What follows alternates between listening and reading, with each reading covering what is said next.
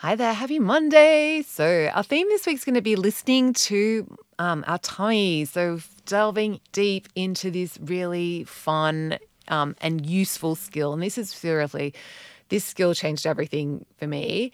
And it still continues to be one of the most important parts for me of being a naturally healthy person. So, I'm very excited to really go deep on this skill with you.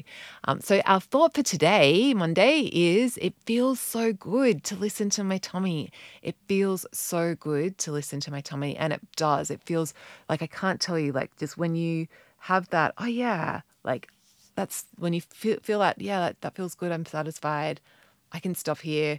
Like when you feel and you and then you weigh yourself in the next day and the scale's looking good. Like it just feels really good to have this skill. And yeah, like it feels good because then you like know that, oh yeah, I can travel. It doesn't matter where doesn't matter what my food environment is. Doesn't matter if I'm like eating out or if someone else is cooking for me or whatever. It's like all I need to do is just listen to my tummy and know that I'll get the right amount of food and everything will be okay. So have a beautiful Monday. Just luxuriating in this thought that it feels so good to listen to my tummy. It feels so good to listen to my tummy.